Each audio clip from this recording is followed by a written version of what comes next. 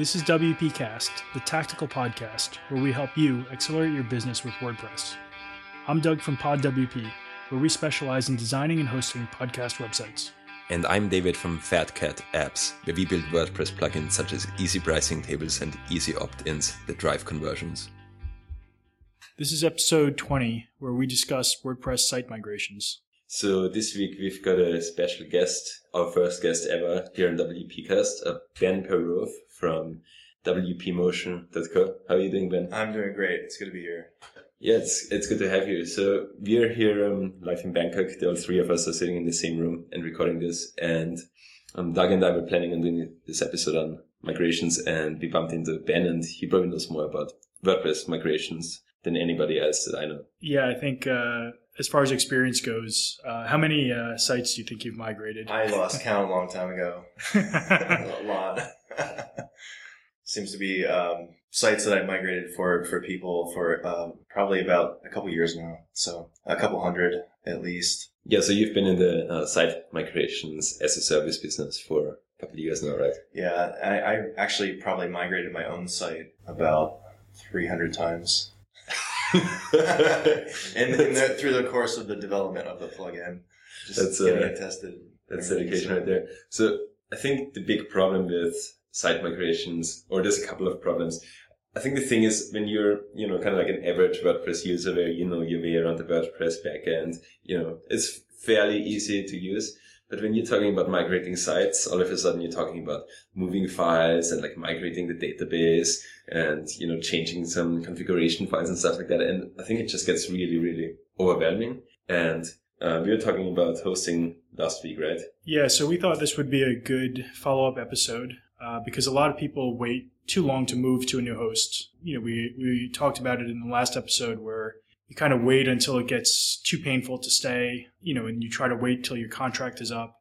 And, meanwhile, your site has been slow, it's been down, it's been hacked, and all sorts of other reasons why you should have moved a long time ago.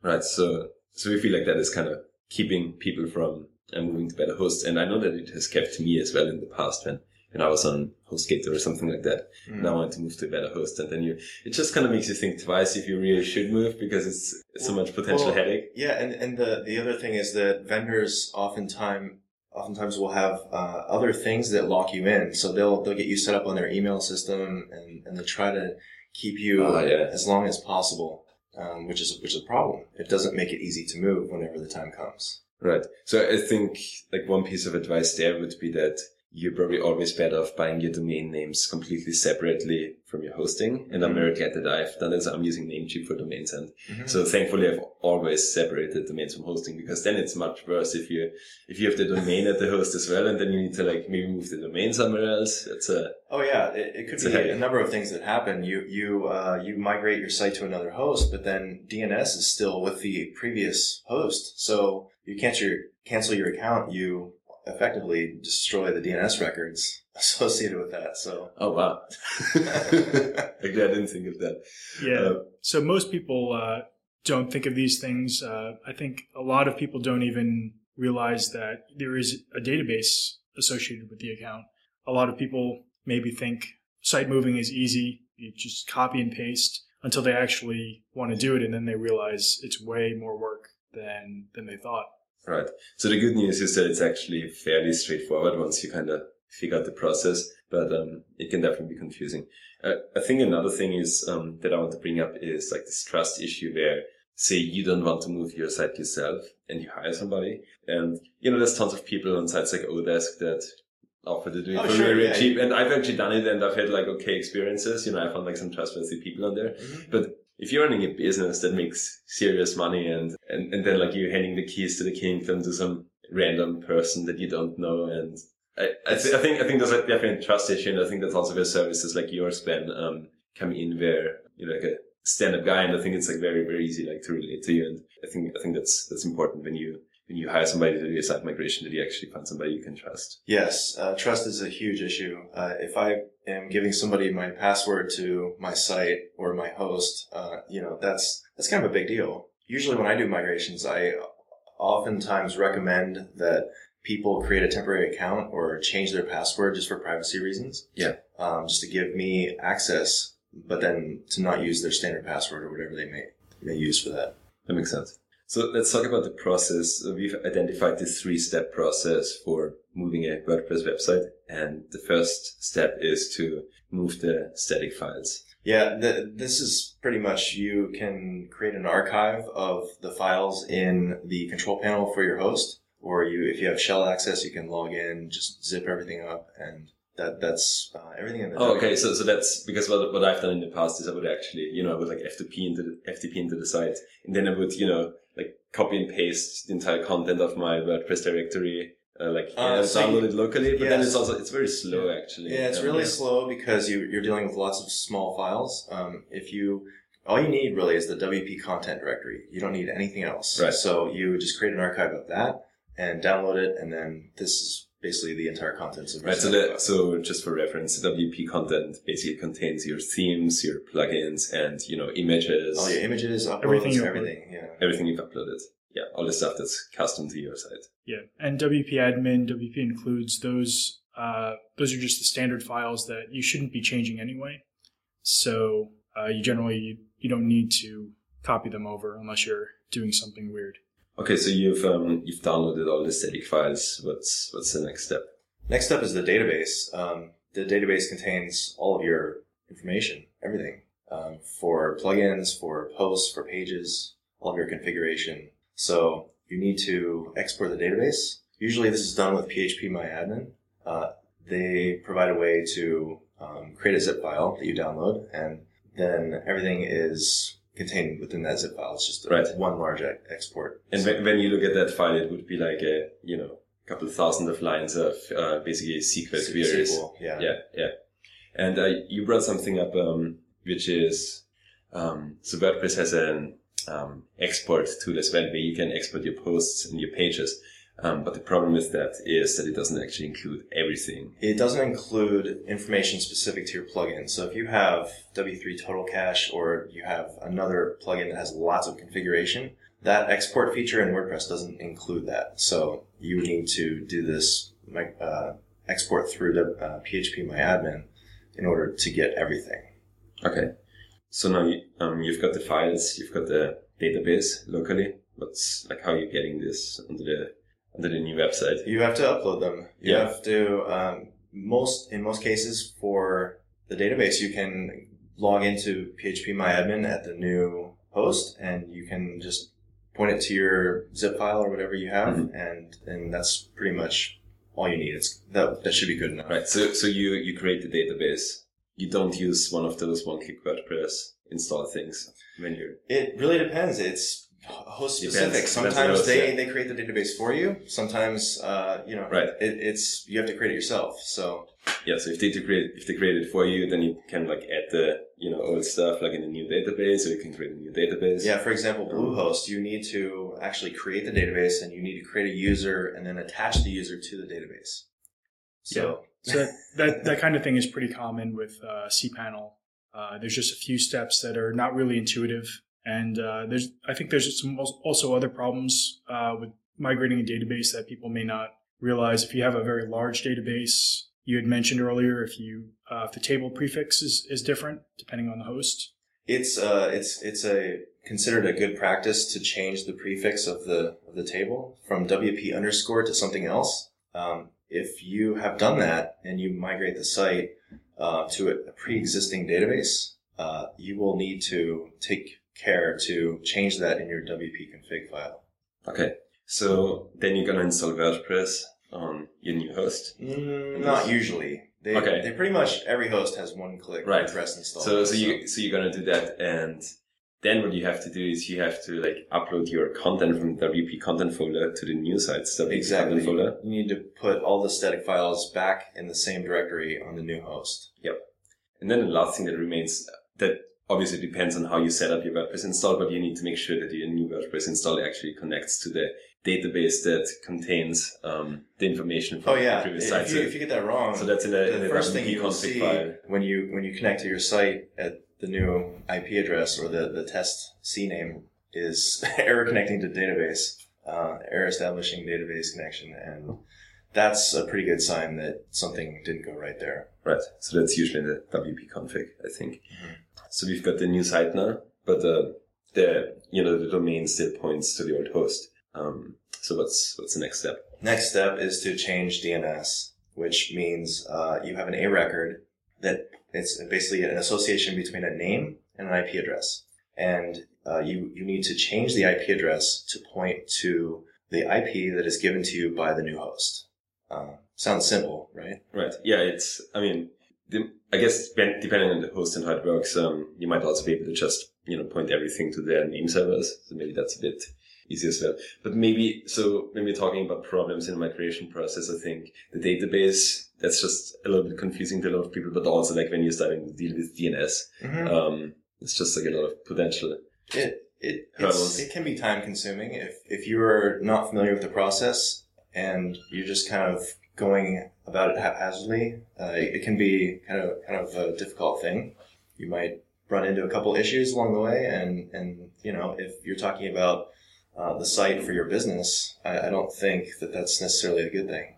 So one of the things that you have to be careful about is the TTL, which is time to live. And I think this is something a lot of people maybe, understand the static file migration and understand the database enough to get that over. But then when it comes to the TTL, they don't change it correctly, and you have the new site change over at different times depending on the DNS resolving. So how do you prevent that from happening? Yeah, so if you don't lower the TTL prior to the migration, you're going to be waiting a long time for that IP to change. So what's the default time to live of a DNS record? It's like, I don't know, 172,000 seconds. Okay. So basically you would want to change the time to live, 100,000, 72,000 seconds before, because then it's going to take like the span of the time to live for the like new time to live to show up, right? All the caching servers for DNS have to wait this amount of time before they check the top level domain. So the recommendation would be to change it a couple of days before they move. Exactly. Yeah. You just lower it to a realistic number.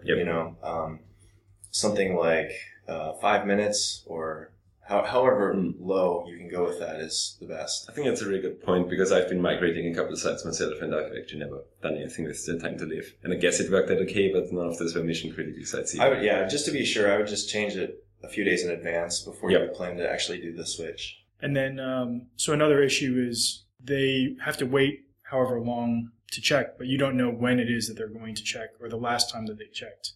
So if it's, say, a 1-day check, they could have just checked it, or they could be about to check it when you change it. So that's why yes, exactly. you recommend to do it that far in advance. Okay. So I think we've talked enough about the process. In some ways it is pretty simple, but you just kind of like have to Google it, and you realize that there's going to be some headache involved. So again, the process is to first, get the static files and then like upload them to the new site, get a database and, get that sorted out.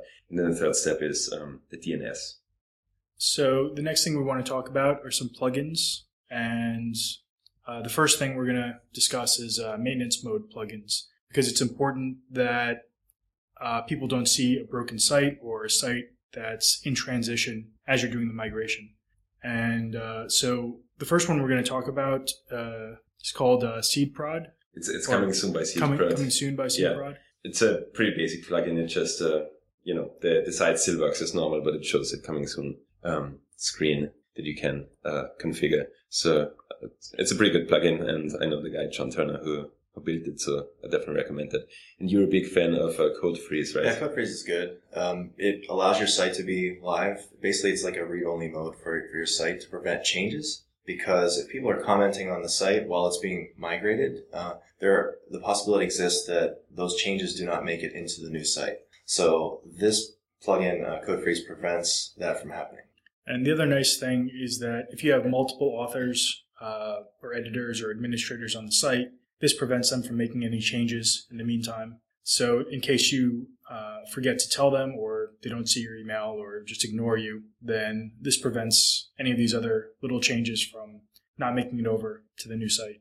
Right, because that could be a big issue when somebody writes a new blog post after you've already migrated the database, and then maybe it gets lost and it's... Oops. Yeah. So the next plugin we want to talk about is Duplicator, which is a fairly popular plugin for migrating sites. And this handles the static files and the database, but it's missing a few things, especially the DNS and the maintenance mode. So I've never used Duplicator, but it looks like a really good plugin. Is the way it works that so you install Duplicator on your old site, on your old host, and on your new site, and then basically they like connect to each other and like send over the content of the the files inside of the WP content folder and the database. Right. That's pretty cool. Yeah, I mean, there are a few other plugins that do similar things with static files and database. They will package everything up into one file, and then you can just transfer that individual file to the plugin on the new WordPress. Right.